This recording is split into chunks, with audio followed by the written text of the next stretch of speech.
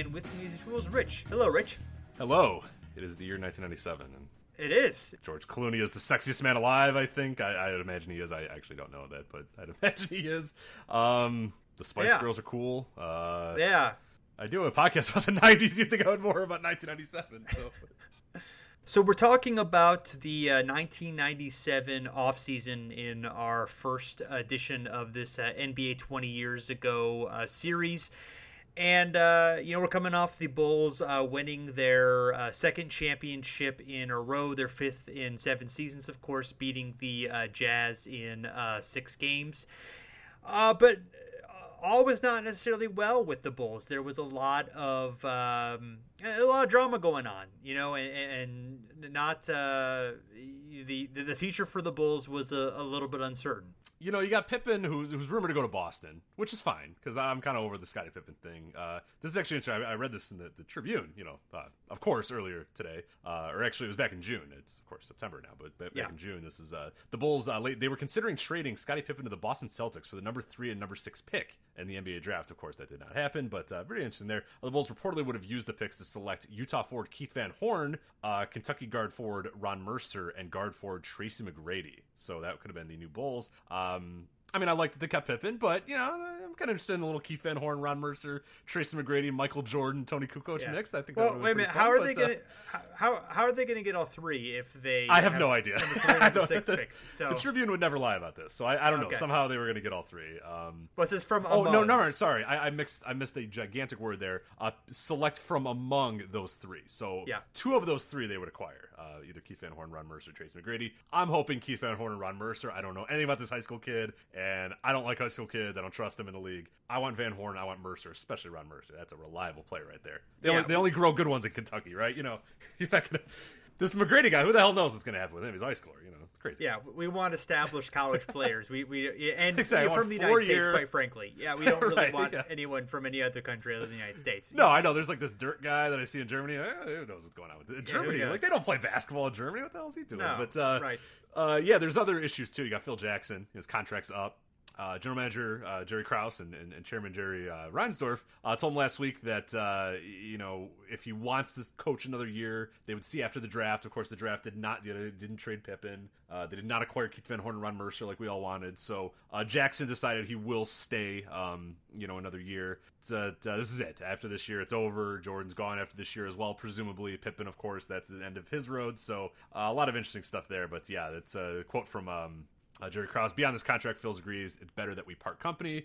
At the end of the next season, there will be a new coach here. We certainly want to look at building for the future. And I, for one, am super excited about the Bulls' future, post-Jordan and post-Pippen. I think really going to be good, particularly if you can get Ron Mercer. At some point, if you could find a way to get Ron Mercer. I don't know how you're going to do it, but if you could, you add Ron Mercer to a core of, nice, young, post-Jordan Pippen players. And I think this Bulls thing, I think you can go right back at it. 2001, be right back in the mix. So I'm pretty excited about this, the next chapter of Bulls basketball, which I only see positives coming from. So organizations win championships, and we know that the Bulls organization has been tremendously successful. So I can't, even without the best player in basketball history, I'm sure they'll be just fine. Yeah, and this is pretty interesting too. At the end of the Chicago Tribune, they said with all the principal components in place, the Bulls are prepared to go out with a bang.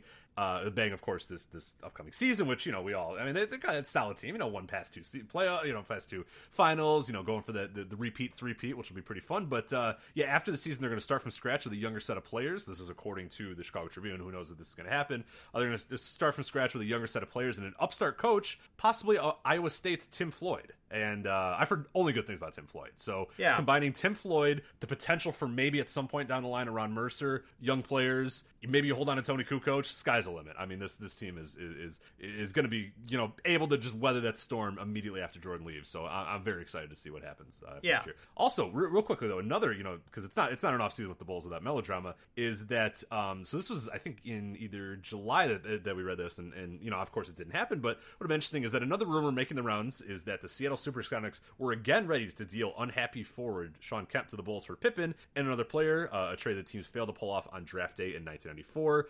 Pippen and Kemp have roughly comparable salaries. Pippen will be a free agent after the next season with no guarantee that he'll stay. Kemp's agent said, as a very good quote as well, he said, "There's nothing to comment about." This is Sal DiFazio, Kemp's agent. He says, "Anything is possible, but I don't think that's possible." So anything can happen except for that, Yes. which is not going to happen. Yeah, that's fair. Hey, it's I appreciate the honesty from Sal there. It's good. Big Sal.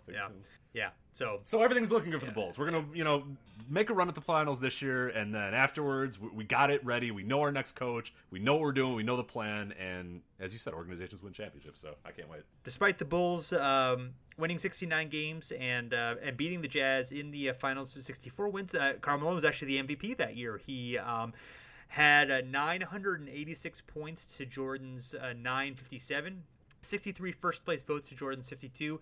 Honestly, stat-wise, it was really close. Like, I don't think it was, wrong to give it to Malone. I mean, obviously, we didn't know what would happen in the playoffs, and once it did happen in the playoffs, obviously Jordan played much better in the playoffs and led his team to victory, and Malone did not. But, some people considered it kind of they were bored of Jordan winning and, wanted to give it to Karl. And I can certainly see that, but it wasn't like I feel like Malone was undeserving of this. No, and you look too. Another big part of it too is the year prior the Jazz won 55 games, which is very respectable. I mean, pretty solid. Win, and then they jump it up to 64 wins the next season. So obviously you see a team that's sort of doing a little better, and there's obviously reasons why. And we'll talk probably a little bit later about some reasons why a few teams jumped up and were obviously eating off of some expansion teams that weren't doing all that well. But still, there was an expansion team the year prior, and they only won 55 games. So them, I think it's partially that hey, do we just want to give it to Jordan every single year? But it's not like Malone was just a completely egregious choice as well. His stats were right up there with Jordan's, and his team had really big turnaround as well, and propelled themselves into the NBA Finals and into the picture for a title when they really hadn't been in that mix necessarily for a few years. I mean, we have talked previously on other shows about how that early 90s Jazz team actually made some decent runs and could have actually had a Jazz Bulls series maybe in 1992, and then sort of fell off a little bit and had some not necessarily fell off's probably a little bit strong, but kind of gave way to some other powers in the West, and then now this next season they improved to 64 wins and they're really there. So no, giving it to Malone is I don't think as egregious as some people kind of make it out. Some people make it out that the only reason he won is because everybody was bored with Jordan. It's like, well, no, he had a very, very good season as well. I mean, obviously pure statistics, you'd probably give it to Jordan, but it's not like Malone is egregious by any standpoint. Yeah, it's almost a coin flip basically. So yeah. So third was Grant Hill, fourth Tim Hardaway, and fifth Glenn Rice. Oh boy. Yeah. I mean, Grant Hill. Yeah. I mean, he was really, really good during that time. I mean, Tim Hardaway and Glenn Rice, they were both kind of impressive, but that's not guys you would usually think of as top five guys in the league. But Tim Hardaway, he was also All NBA first team along with Malone, Jordan, Hill, and Hakeem Olajuwon was the other All-NBA first team that year. Rookie of the year was Allen Iverson with 44 votes, Stephon Marbury 35 votes, and Sharif Abdul-Rahim at 25 votes. Also, Antoine Walker and Kerry Kittles received votes. And Kobe Bryant only played 15.5 minutes per game, averaged 7.6 points per game with a 54 true shooting percentage. He made the second team, but was not really playing enough to be on the to be a rookie of the year candidate. And this is why I don't trust those high school players. I mean, this Bryant guy that comes with all this hype, and him and McGrady. It's like I don't know. Can't even play. You can only play 15 minutes a game. What do I want that right, on my team? I want someone who's going to help me now. I want to carry Kittles. I want Vlade. Yeah, I want Vlade back. And I want this because the Lakers are really missing Vlade Divac in a lot of ways. Right, absolutely. This Vlade Shaq combo can really take them places. Oh, yeah, you can play two big guys together. Take the risk with this Kobe guy, so whatever. Yeah. It is what it is. But this is also fascinating, too. Anthony Mason, top 10 MVP voting this year. Tied, Jason, with Shaquille O'Neal. Yes. Well, Shaq played Shaq only played 50 games that year, so that's. But yes, that was that stood out a little bit as well of a little bit of a surprise there. But yes. Also, how about this guy, Tom Gugliotta, tied for 17th. That's exactly. I think. Yeah, I'm sure he was 17th best player in the league that year, so that makes a lot of sense. Also in the rookie class, of course, this was the famous, everyone talks about this rookie class: Ray Allen, Steve Nash, Peja Stojakovic, Jermaine O'Neal, Zydrunas Ilgauskas, and Derek Fisher. Dikembe Mutombo, he was Defensive Player of the Year second and third years. John Starks was sixth Man of the Year, and Isaac Austin of the Heat was most improved. He had not played in the league in the previous season. I believe played for the Clippers before that. Everyone leaves the Clippers and plays better, so not a tremendous surprise there. Yeah, and actually had a few had another good year as well after a little bit. I mean, he was a guy who like had a real like odd like little career resurgence when he was like 28, 27, 30, and then kind of fell off a cliff after that and really was never heard from again after I believe either 2001 or 2002. So pretty interesting there. But yeah, for him to win Most Improved is interesting. I think he played in either France or Turkey as well before. So Isaac Austin there, yeah, it's interesting. I don't know where Isaac Austin. Austin 316 says I'm going to win the Most Improved Player of the Year. Sorry, you're breaking up a little bit there. What? I should just say, Austin 316 means I'm going to win Comeback Player of the Year. I don't know what that means, Jason. What do I? Let me. No, No, I know what that means. You're right. You know what that means. Yeah. Yes. Yeah. Of course. I was know what that means for like a year. Yeah. Yeah, I did. You're right. Yeah. But, it's. Yes. You're right. He had played his neck, though. I don't know if that Stone Cold guy is gonna really do anything either. I mean, I don't know if you saw SummerSlam '97. I know we talked about it, but I don't know if you actually did. But Owen Hart dropped Steve Austin on his neck and it broke. So, he may never wrestle again. I don't know. 1998 is gonna be a tricky year for WWE. Or WWE. WWE? I don't know what that is. I'm trained. I'm too trained. Yeah, what is WWE? Why would you call it E? That's weird. I don't know why you would do that. I don't know. Why would I replace the E with an F? That is so silly. I don't know. What came over me? I apologize for that egregious, but I do know what Austin 316 is. Yes, you're right. Of course I do. I'm wearing that shirt right now. And it's either this or my Cartman shirt. I either wear one of the two. And of course, right now I'm wearing shirt, so. Yeah, it's good. Yeah. I'm wearing a Cartman shirt as well. And I am, right. And oh my God, I can't believe they killed Kenny. Yeah, can you believe I'm wondering if they're going to be able to kill Kenny every single episode for how many more seasons is going to go on with this killing Kenny. No more than 5 seasons, I don't think, before. Right, well, I mean, it's not that the show's going to last very long either. Yeah, the show's, the shelf life of that show in general. I mean, it's a bunch of, foul-mouthed children. And it's a cartoon. I mean, 3 seasons, 4 tops, if Comedy Central even lets it go on that long. So. Yeah, right. Yeah. Excellent point, Rich. I think you're predicting the future very well here. So one odd thing is that there was a record number of coaching changes. In fact, there were 12 new coaches who were going to start full season. So some of them had been replacements from the previous season, but there were, at least starting their full year, there were 12. So the Pacers went from Larry Brown to Larry Bird. The Sixers went from Johnny Davis to Larry Brown. The Celtics went from ML Carr to Rick Pitino. More about Pitino in a few moments. The Blazers went from PJ Carlesimo to Mike Dunleavy. The Warriors went from Rick Adelman to PJ Carlesimo, which was this was the second time that Carlesimo had actually succeeded Adelman in a job. He'd already done that for the Blazers before. The Nuggets went from Dick Motta to Bill Hanslick. The Magic went from Brian Hill to Chuck Daly. The Grizzlies went from Brian Winters to Brian Hill. And this was also the first full seasons for Greg Popovich of the Spurs, obviously, Eddie Jordan of the Kings, Bernie Bickerstaff of the Wizards, and Danny Ainge of the Suns, who had replaced Cotton Fitzsimmons very, very early in the previous year. So he basically was his second season, but technically he had not done a full season before. So anyway, interesting. Yeah, pretty crazy there. Yeah, real crazy. And a lot of the same names going to different places. It wasn't like there was a full clean sweep. Like you have a lot of guys that are just kind of moving on to some upgraded jobs and some getting sent off and downgraded in some ways. But it's crazy the amount of movement that season. Just I wonder if there was a particular reason for it. If there's any sort of theories as to why it was so nuts that year. But. Yeah, well, there was a lot. Coaching salaries were escalating a lot during that time, so that was part of it. Obviously, that brought Pitino away from Kentucky into Boston. Larry Bird becoming coach of the Pacers was a huge deal. I mean, that was a really big thing at the time. He had never coached before. He brought in Rick Carlisle and, brought in an experienced staff, a bigger staff than was, kind of traditional at the time, and did a lot of deferring. And, we're going to talk about it as things go along, but the Pacers had a lot of success once the Pacers reached a certain level with Larry Brown, but Bird was able to kind of have a different approach, and they succeeded, in an even higher level, in 98 and going forward. But, I think it was between that and Pitino, I think, were really the two ones that were a big deal at the time. Pitino's coming in Boston, not only is going to be the coach, but is the GM and president of the team. Red Auerbach actually was his title of president of operations was taken away from him. He was given a different title. I mean, he was still around and was an advisor, but that was definitely kind of an ego thing. I mean, hard to imagine the Celtics doing that, but they had struggled, for a few seasons after,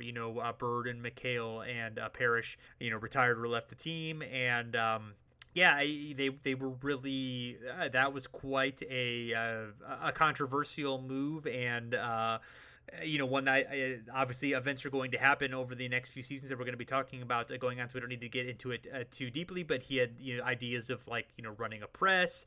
We're going to see who he had. They had 2 picks in this draft. We're going to see who they picked and how quickly they changed things around. It definitely was a guy who was going to put his imprint on that team pretty quickly.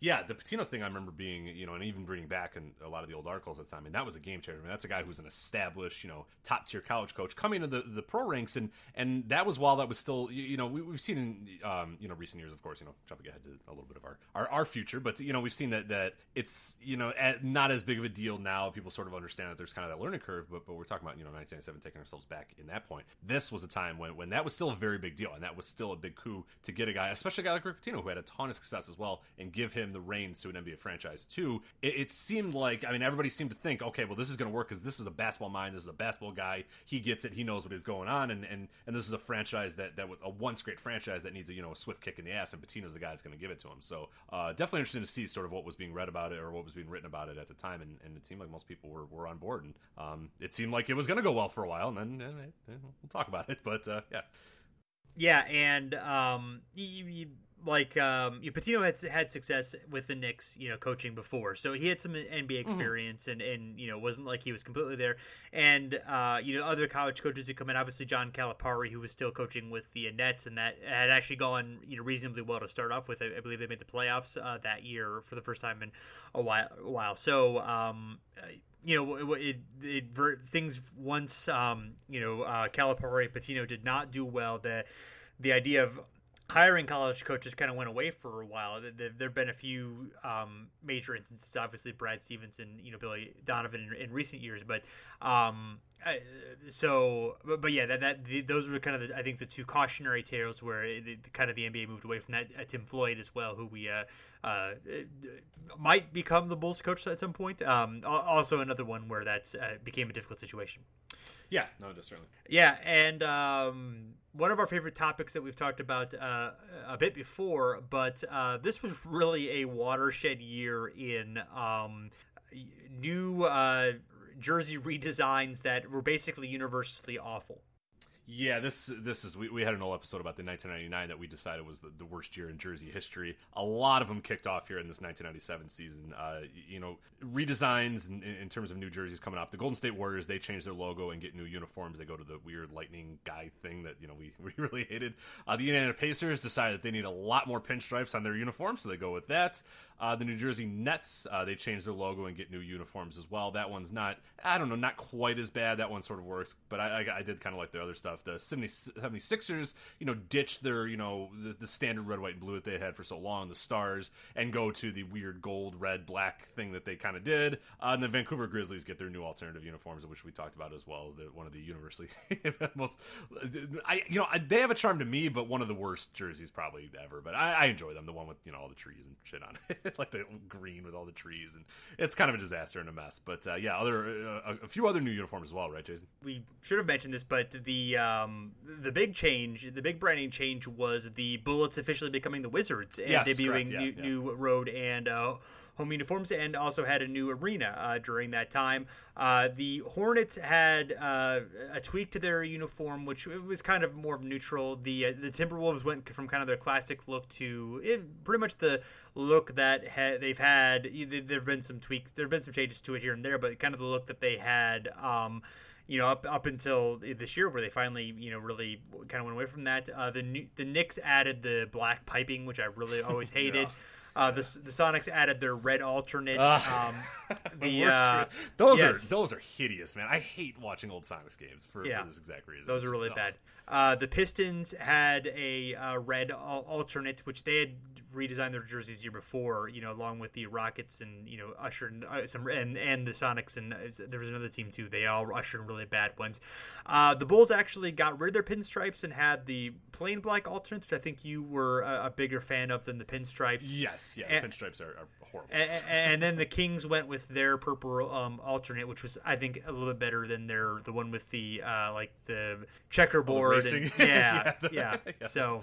Yeah, the Finnish flag, the flag was a terrible one. So yeah, the checkerboard flag was awful. So no, that was a small improvement for the Kings, but yeah, overall, pretty nasty. I mean, particularly you look at those, the new logos and the new kind of redesigns or whatever. Mostly I look at the 76ers, destroying, you're getting rid of their classic uniforms, the classic look and classic branding, which, of course they've come back to that as well. But this, like the gold, red, black was just kind of a disaster. And the Warriors, I mean, we've seen now, can you imagine this current Warriors team going the run they are with those like hideous jerseys and the horrible logo that made no sense? Like they're just so much better now than what they kind of changed it, eventually turned into. But the Warriors at this time made the very odd choice to go with just a really bad rebrand and stuff. But I think the big story is the Wizards and the Bullets. I mean, that's kind of a transcendent one, and it's only been recently, I in my mind, I'm not sure what you think about this, it's been only recently where the Wizards have finally kind of felt like they belong in Washington. Like, even though I grew up in an era where most of my basketball viewing was the Wizards, I always kind of still remember the Bullets. I remember the logos, I remember the colors or whatever, and I always thought that's their colors, the black, red,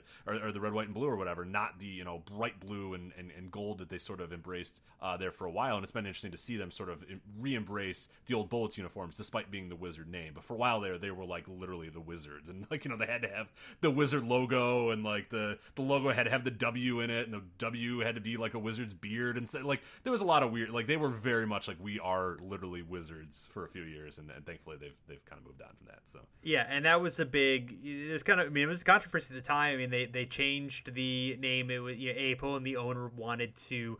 You felt like Bullets had the connotation of gang violence, and really wanted to move away from that, which I understand. I get it, but yeah, it was definitely not a change for the better in terms of their look or just kind of, it felt Bullets for whatever it was, the uniforms and the branding, it felt very classic, and Wizards definitely did not feel classic at all. And at least now that they have the old style uniforms, I think they feel more like it has more of that classic feel, and I think it works fine now, even though the name isn't absolutely favorite. I think the uniforms were the greater problem, and now they've gone back to the Bullet style uniform. I think it's totally fine. But absolutely, yeah. So the 1997 NBA draft was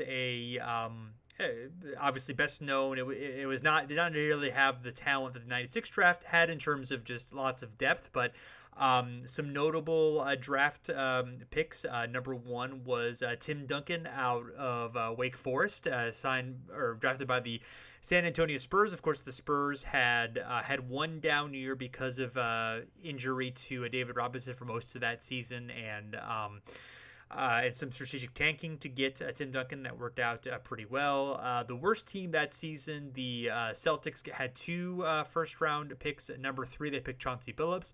Number 6, they picked Ron Mercer. Second was Philadelphia with Keith Van Horn. Philadelphia had picked Iverson the year before. More on Keith Van Horn in just a little bit. Some others that stand out, the Grizzlies at 4 got Antonio Daniels. Denver at 5, Tony Petit. The Nets at 7, Tim Thomas. Golden State at 8, Adana Foyle. At 9, Toronto with Tracy McGrady. At 10, Milwaukee with Danny Fortson. A couple others that stand out to me. Derek Anderson, number 13 with Cleveland, and they also got Brevin Knight at 16, and Bobby Jackson, 23 with Seattle, were some of the other key ones as well, and a couple of those were actually traded.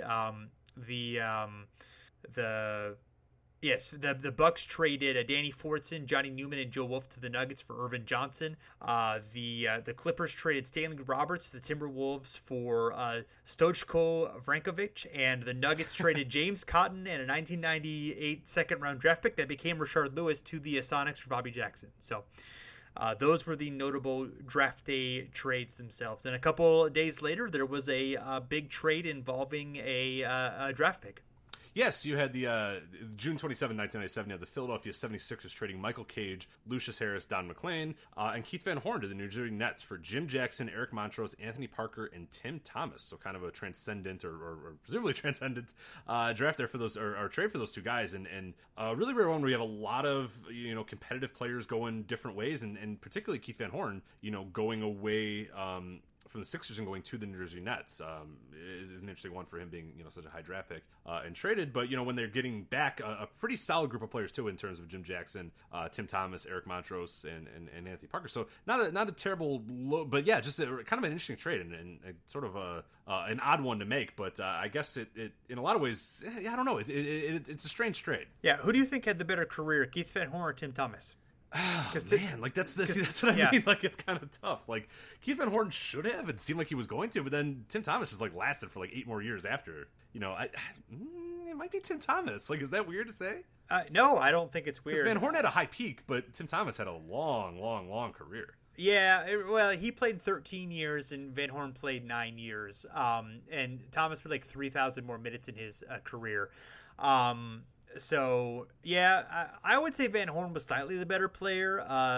Thomas, at his best, because he was, he had a couple of those we've talked about before, with those weird times where he just showed up in the playoffs and was tremendous, the best, that year with Phoenix. So maybe his absolute peak was probably the better, but Van Horn probably had the better best season of the two. So yeah, and that's the thing too. I think people forget how good Keith Van Horn was his first few years. Of course, injuries came to him and bouncing around the league or whatever. But yeah, this is a guy who really good scorer for a few big years with the Nets and later a little bit with his original team, the 76ers, before he kind of fell off the track a little bit. Obviously went to New York, then went to Milwaukee, then Dallas, and kind of lost. But yeah, for a guy, pretty solid career in those first few years, and really the first 3 or 4 years in New Jersey was a really, really good player. But yeah, of course, injuries kind of played a big role in his decline, happening faster than what most people expected. Yeah, and Tim Duncan, basically the last 4-year college player who was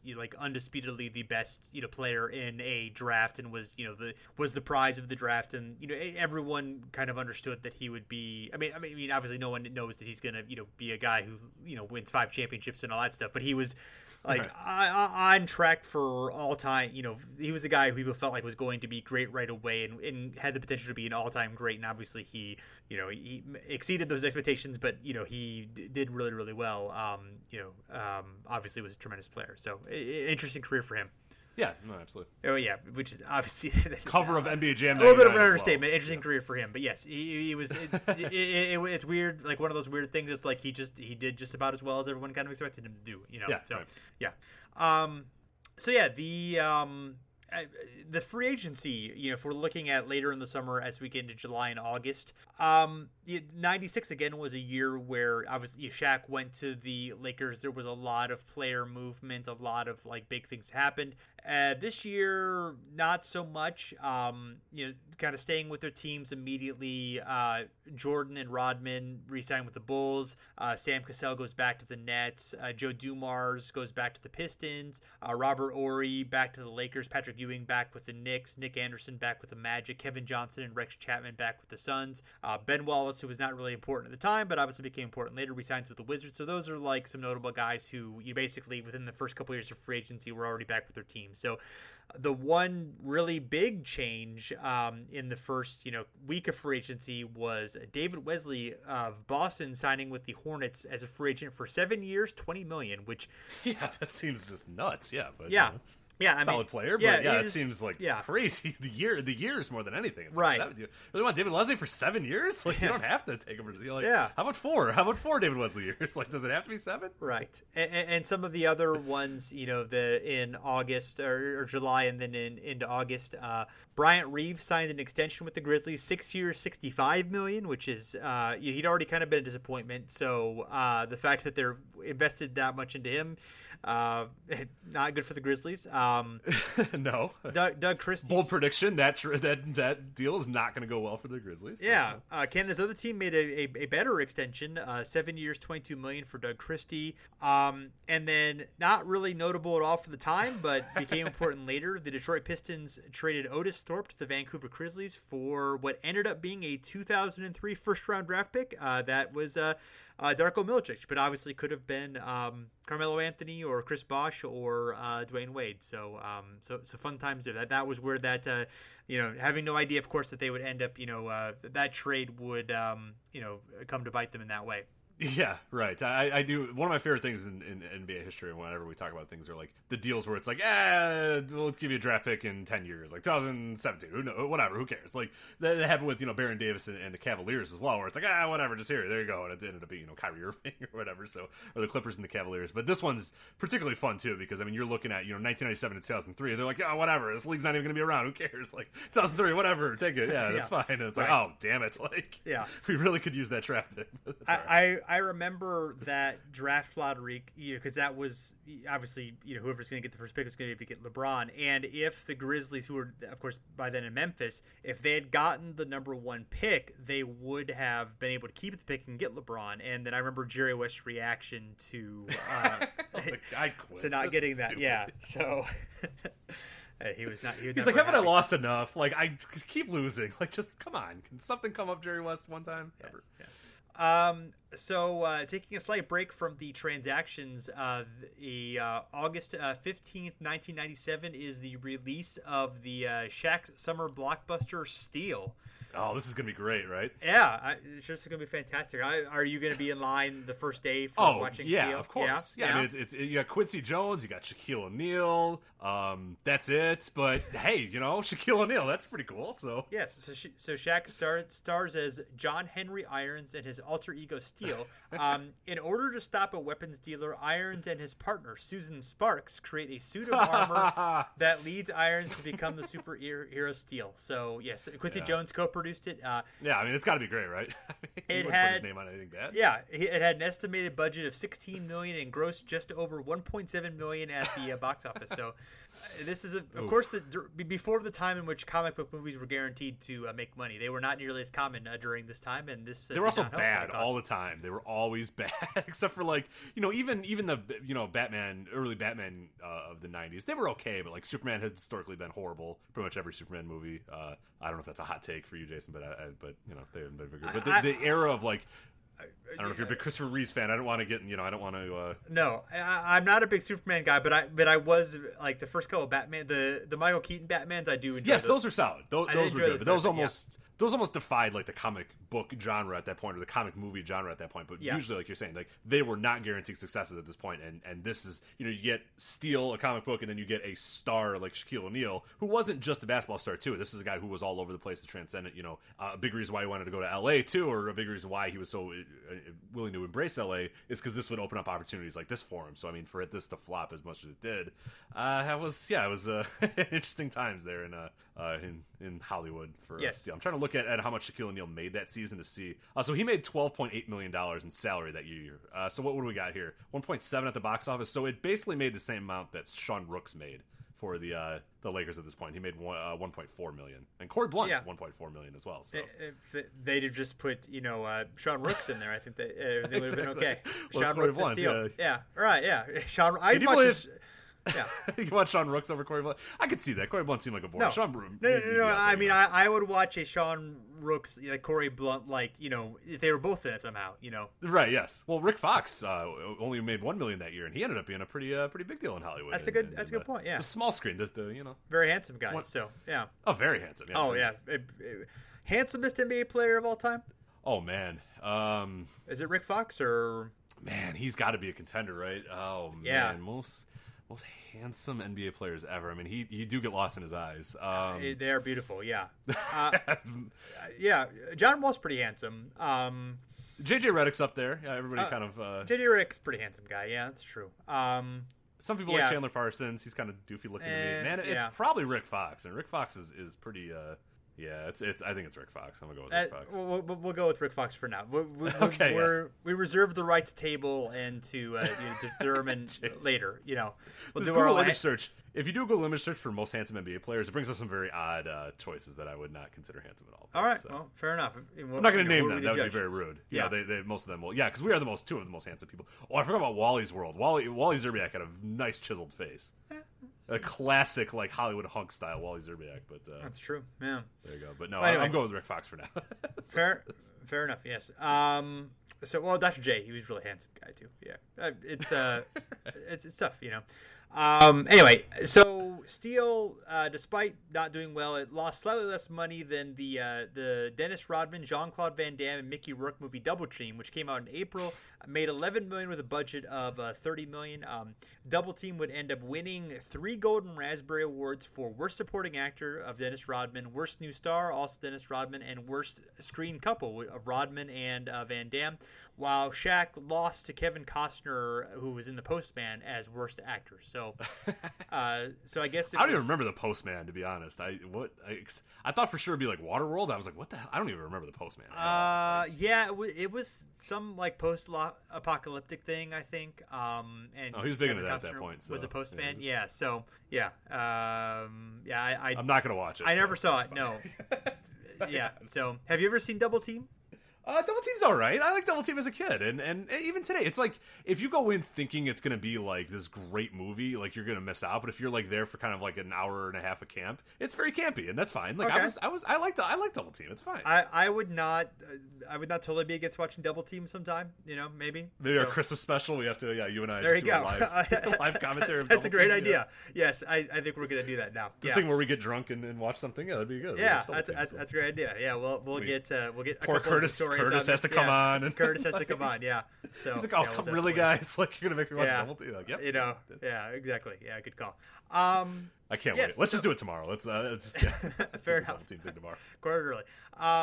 So, meanwhile, in actual basketball, some notable things that happened. The Golden State Warriors traded away Chris Mullin for Eric Dampier and Dwayne Farrell. So, Mullin said goodbye to the Warriors, went to the Pacers where Larry Bird was coming in. The Charlotte Hornets signed Bobby Phills from Cleveland as a free agent, 7 years, $33 million. Unfortunately, he passed away in a crash in 2000. Were you required to sign 7-year deals this year? Like, were you not allowed to sign anything but 7-year deals? Like, everybody's like 7 years. Like, that was the max you could sign at this point. Well, this is why there's a lockout coming. Right. Spoiler alert. What are we doing? So, presumably, I mean, the intentions are high, Jason. Yes. So the Phoenix Suns signed Tom Chambers as a free agent August 22nd, 97, expecting to bring Tom back into the fold. Unfortunately, other things would happen, and they would end up trading Chambers to the 76ers for Marko Milic in November, almost exactly 3 months later, and Chambers would play 1 game before retiring that season. So with the Sixers. Marko Milic is not a real person. Is he a doppelganger? Does he look like Darko Milicic? I would hope. It's very possible. You have to do image search and I was sure they're not the same person. That's maybe why Darko wasn't very good, because it was like, I've already been in the league for like years. Yeah. I'm not sure, but because I don't know a whole lot about Marko Milic. That sort of extends my knowledge. I'm looking. They're not very similar at all. This one's 6. Marko Milic is only 6'6", so I do not think he is the same person. Well, I mean, he might have grown and became Darko. You're right. You're very right. I did not think that he, a late growth spurt for Marko Milic. So. Yes. So some other notable things, the Trailblazers signed Brian Grant for 7 years, $63 million. There was a bit of a snag there because there had to be a hearing to determine the status of center Chris Dudley and his. There was an issue of trying to circumvent the cat by renegotiating a contract to get an NBA minimum, but it ended up all working out okay, and Chris Dudley actually ended up signing with the Knicks, so everyone was happy with that situation, but briefly cause for concern. Robert Parrish officially retired on August the 25th from the Chicago Bulls, of course, ending his very, very long career, a 22-season career, in fact. So, you could definitely play your favorite six degrees. 6 degrees. He is like the one, like him and Kevin Willis are ones like, because I remember that game I mentioned on Slate.com. They have a thing where you can put two NBA players in, and they'll connect them. Like pretty much, I'd say like 95% of the guys you put in for somehow are Kevin Willis or Robert Parrish, because those guys played for 20 years or whatever. They almost connect just about every single person. And then I think like Moses Malone is the guy that always comes up too as a large connection, just because you get the ABA connections and you get some classic, because ABA has some of the really old school NBA guys there, and then you get some of the young NBA guys sort of coming together in those. But yeah, Robert Parrish is one that certainly comes up quite a lot, and yeah, you can do 6 degrees of separation with just about anybody to get to Robert Parrish. A few other notable signings in August going into September. Rick Fox, a free agent with the Celtics, signed with the Lakers. Speaking of handsome men. September, Mookie Blaylock signed an extension with the Hawks. The Mavericks traded Derek Harper and Ed O'Bannon to the Orlando Magic for Dennis Scott in cash. With Dennis Scott leaving his longtime home of the Magic as they're retooling in the post-Shaq era. Greg Ostertag signed an extension with the Jazz. Bob Sura signed a contract extension with the Cavs. And Rasheed Wallace signed a rookie contract extension with the Blazers, 6 years, $80 million. So not quite 7 years, but 6 years. Decently long extension. And I would say the big news of the end of September is the Shawn Kemp trade. The Cavs trading Terrell Brandon and Tyrone Hill and a first-round pick, a conditional first-round pick, to the Bucks. The Bucks would get yes, so the Bucks would get there. The Cavs would get Sherman Douglas and Shawn Kemp, and then the Sonics would get Vin Baker from the Bucks. So obviously, Shawn Kemp had been very unhappy for the entire season, so it wasn't necessarily a huge surprise. But I guess going to the Cavs was a little bit of a surprise at the time.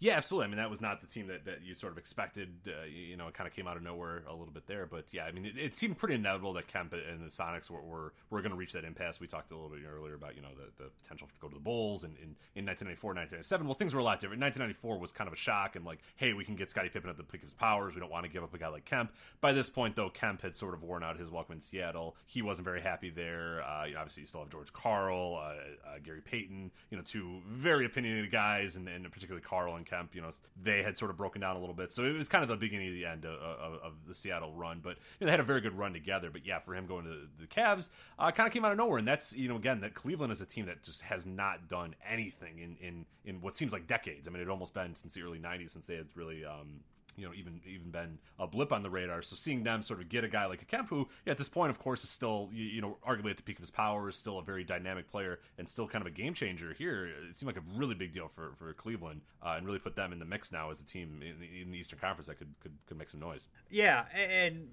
I mean, they had those good teams in the late 80s, early 90s, Price and Doherty and that crew. But they did not have a guy who was like a star in that group. Like, no one was as big of a star as Kemp. I mean, Kemp was legitimately like a top 10 star and, was famous for his dunks and was a guy, was like really marketable guy. And he was only 27 at the time, so he was, theoretically in his prime, although, things would later turn south for him, although he did have a couple good years for the Cavs before that really happened. But yeah, the quotes from George Karl, never afraid to speak his mind. I think in a lot of ways our mental health got better today, our focus got better today, and he and Wally Walker, the general manager, basically, said like, hey, he was great for us, even though things had not gone well for a while. There was some talk about there were some accusations from anonymous accusations that he had an issue with alcohol during the time, which he was upset with and felt the team didn't defend him from. But he wasn't the only one who was unhappy there. Vin Baker wasn't really happy in Milwaukee. He had some runs with the coaching staff, although he was sort of, kind of considered a good citizen.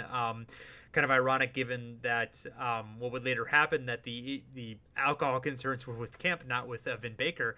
But the Bucks, they did get a couple good players. I mean, Terrell Brandon was real good, and Tyrone Hill was pretty solid. So, They actually did seem to do okay there.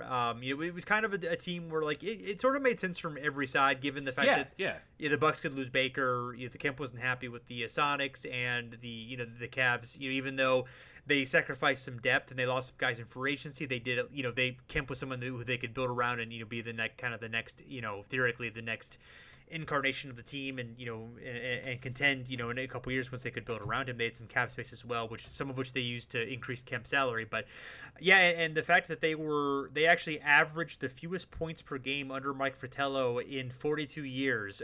Part of that was because the NBA, the stylistic was slowing down, but part of that was just like the Cavs were just they had Terrell Brandon, Tyrone Hill, Mark West, Chris Mills, and Bobby Phills as kind of their main guys. So that's a slow team. Yeah, not ideal, but it's one of those rare trades, and there was a lot in the '90s that we'll discuss in the future, and ones that we've discussed in the past. That a lot of these deals where it's like, everything kind of works out for everybody. It's like these trades where guys, a star trades for a star, and it's just like, our star is not happy, and what about trading? And like in some of those cases, it's very rare now. We very rarely see trades like that where it's just like, hey, this guy needs to change the scenery. Let's see what happens, and you move him to a team, and one of those rare deals where pretty much everybody seems like they got what they needed out of the trade, and everybody seems like there wasn't like one team that's obviously like, well, this is it, we're packing up here, you can take this guy. But this is a trade where all three teams could justifiably say, hey, look, we either improved slightly or stayed about the same. But nobody, I think, came away from this trade saying, oh, thank God we're way worse than we were a day ago. So that sort of, it was all about improving on every single trade and getting your team better. And this is definitely a case of one of those where it seemed like everybody sort of got exactly what they wanted out of it.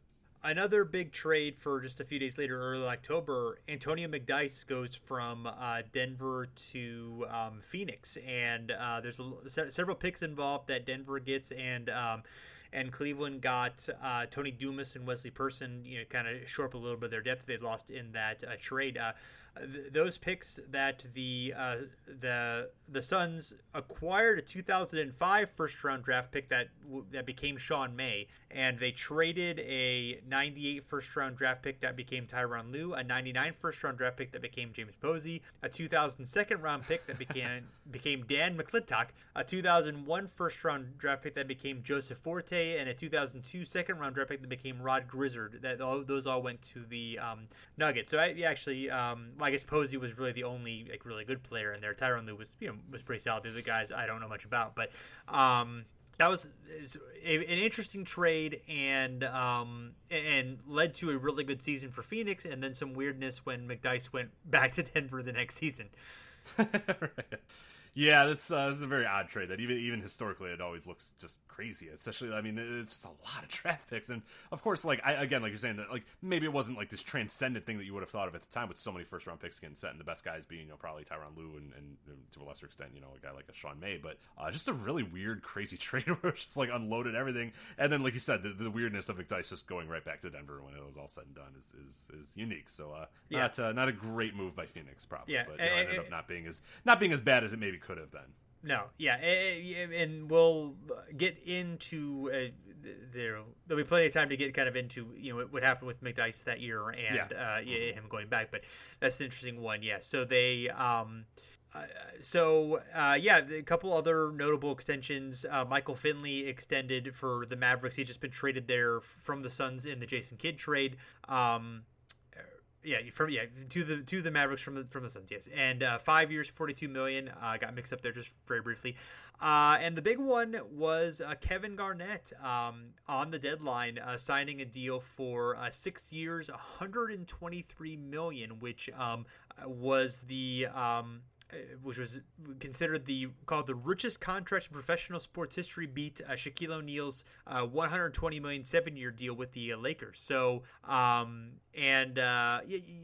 at the time was, he was definitely, he was an all-star. He was, considered someone who was capable of big things, but was definitely not proven yet at all in the league. Maybe, was on the path, but it was definitely something that kind of shook a lot of people in terms of, guy coming straight out of high school, just 3 years into it, just getting this huge money at such a young age. And, it was already kind of there was already fear of this within the league and fear of, I mean, we've talked about this a lot of different times, and this goes back to the 70s with, guys being drafted, guys, getting these big contracts and creating tensions within the team because, because the salary structure is rising so quickly that the guys who have had contracts are, established veterans are getting less money than these newcomers who, seem unproven, and you're paying on this potential rather than what they're actually producing a lot of times.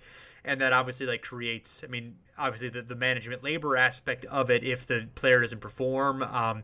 But there's also the inter-team tension created through that and the jealousy throughout the league. And this, obviously kind of transforms the system, leads to the lockout, and leads to, the rookie contract has already been established. This is the first draft in which the rookie salary structure has been established, which I think alleviates some of those issues, but then creating a financial system that more favors ownership than previously had. Whether you agree or not that these salaries were out of whack, I mean, it did seem kind of like a panic that was. Obviously the league's doing great now, so it's easy to kind of poo-poo some of this, but at the time there was a lot of concerns about I think we're going to get into that in this series of okay, what's the future of this league? Jordan, people were kind of seeing the writing on the wall of Jordan being out of the door, of this kind of being an era of transition to a younger generation that is different in many respects from that generation of Jordan, Barkley, Olajuwon, Karl Malone, these guys who are getting in their mid-late 30s and have kind of been carrying the league for the past decade, and now this younger generation of less certain, less established, less guys who kind of came up in a different path and didn't come up through the regular college system and international guys and all that. And it just creating a lot of, I think, anxiety, kind of within and without the league, and also the, an image, that guys like Allen Iverson and different guys are coming in with more empowered black athlete, less willing to be, kind of accommodating some maybe, with the guys, with the way they're dressing and the way they're acting and, the attitude that they're displaying, for lack of a better term. Right, and the big money too. I mean, and that's Garnett's a guy that we talk about, and this deal's shocking when you see the numbers, and especially shocking when you look at what other guys in the league were making at this time. And I think it's a testament to how much the league had sort of grown in the last decade. Is that by 1997, this offseason, you got a guy like Garnett who signs for 6 years, $123 million. You have Shaq, who the prior year signs for 127 year or whatever. But then you still have guys like a Scottie Pippen, who was still on the deal that he signed in 1992, 93 or whatever. I think 91, 92, and it's $5 million a year, and that's still one of your best players, one of your best stars. But it's you locked into this deal in 1991, and this league now over the last 6-7 years has grown to such astronomical heights that Scottie Pippen becomes one of the he's out of the top 5 in terms of his team, in terms of single year payments or whatever. And it's you have a weird system here where again, and this often happens with sports, and it happens in a lot of labor issues in terms of sports, is that when it reaches a point where the rookies and the younger players seem to be getting a lot more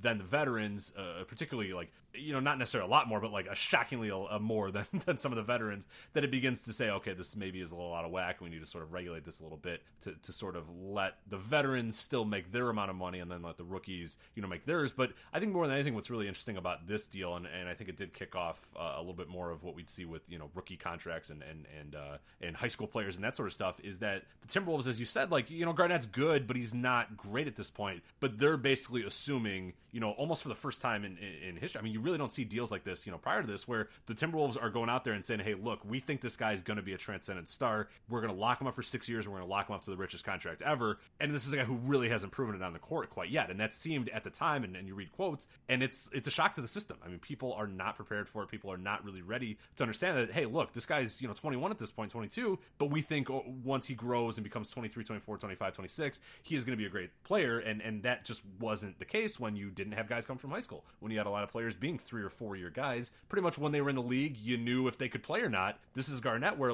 we know he's okay, we know he's good, but we don't know that he's great yet. And this could really have blown up in their faces, and really was a deal where it's okay, is this what we've really set the standard now, that guys that we think are going to be good, we're going to pay them a lot of money. And that was different, and that was unique at this time. Yeah, it is more for potential than it had been you previously, but there definitely were guys, you know, 70s, 80s, and 90s who were, you know, signing for what was kind of considered big money at the time, but this was just it on another scale, and you know, with a guy who was younger and just because obviously the NBA had grown as a sport. I mean, the money that the guys were making in the 70s was good money. It was bigger than had been made before, but this is just on such a grander scale, and the amount of long term, and you know, and some of that in the 70s and early 80s was, you know, as we've talked about before, some of that was deferred money, so it wasn't quite costing the owners as much as it, you know, would, what is guaranteed. Basically everything has to be up front, so or at least, you know, be paid out in the 6 years, so no more deferred, you know, payments like that. So yeah, it was kind of a revolutionary thing at the time, and obviously Garnett, you know, was more than proven to be more than worth it, but that was definitely a question at the time, even though, you know, he definitely looked like he had the tools and was an incredible talent. So yeah, I mentioned Scottie Pippen earlier and where he ranked. Sorry not to interrupt, but I mentioned Scottie Pippen a little bit earlier and where he ranked in terms of salary. So here's the Bulls' 1997-98 salary. So you have Michael Jordan, what we'll talk about here in a little bit, but he signed to a pretty decent one-year deal, $33.1 million. Ron Harper at 4.5, Tony Kukoc at 4.5, Dennis Rodman at 4.5, Luke Longley at 3.1, and then Scottie Pippen at 2.7. So you have, you know, Ron Harper, Tony Kukoc, Dennis Rodman, Luke Longley, all those guys making more than Scottie Pippen had made, mostly because he was kind of locked into a deal, and there was really, at that time, not a real good way to restructure a deal without a trade, and that's a big reason why the Bulls kept trying to trade him. It's like, all right, well, you can get a new deal if you get traded, but if you're here, there's not much we can do, and that was another big issue as well, is you got a guy there, you know, a perennial, the second best guy on a team that had just, you know, won back-to-back championships, and, you know, was going for a repeat, and you know, he's out of the top five in his own team in salary, so you had seen how just the rapid change that had gone on in the NBA and the salaries and the explosion of the salaries and how deals were getting made. So it's just pretty fun there. But yeah, he's not even in the top. I think he's not even in the top 100 of salaries that year as well. Where you got guys like Brian Stith is like 59th at $4 million. You know, Brian Williams for Detroit, he's at 58 with $4 million. I mean, Billy Owens for Sacramento. It was all about when you would sign these deals, and guys that were locked in really felt on the outside looking in. Yeah, and that still does happen to a degree in the NBA today. Obviously, you know, there was the really big cap spike for, you know, a year or two, and the guys who happened to be free agents got bigger money than, you know, than the guys who were free agents this summer and probably next summer are going to be able to get. So it's certainly not like it's completely out of the woods, but it was definitely, I think, a more disruptive system than it previously had been. You know, whether you want to argue whether it's actually fair for the players, or, you know, guys are getting really the value that they should be getting, or what have you, that's a different conversation. But in terms of the way that it had, kind of the effect that it had, you know, among the players and certainly in the league, I think it's it was a more chaotic system than I think it largely is today. So anyway, Rich, is there anything else that you'd like to discuss about the 97 offseason? No, I think we got it all there. We'll a lot of interesting stuff coming up, and it's going to be an interesting season, so we're going to follow it the whole way through. But yeah, it's a little bit of moving and shaking in the league, but yeah, mostly in the coaching ranks. And the big story is, you know, if the Bulls are going to be able to make the three-peat, if the Jazz have anything to say about it, and if any other teams emerge, and how some new faces, new places do as well. So yeah, it's going to be a very interesting season, a transcendent season in a lot of ways. So it'll be exciting to kind of talk about it over the next few months here. Yeah, it should be a lot of fun. So I'm excited about trying this out, both the podcast series and the Twitter account. So yeah, if you follow NBA 20 years ago, we have a live, I'm putting that in finger quotes, not that you could see that on a podcast, but tweets of what was happening 20 years ago in the NBA. So whether there was big news that day, or, you know, things like game results, and so lots of some cool videos, some GIFs, stuff like that. So hopefully that will be a lot of fun. We're still kind of playing around with exactly how we're going to be doing that, but it should be fun. And we'll be doing the podcast series. Of course, you can follow us regularly at Over and Back NBA, both on Facebook and Twitter. You can find us at The Step Back at fansided.com, and you can search for Over and Back on iTunes, Stitcher, or wherever you listen to your podcast. We would appreciate a rating and review if you enjoy what we're doing. So thanks for listening, and we'll be back again soon.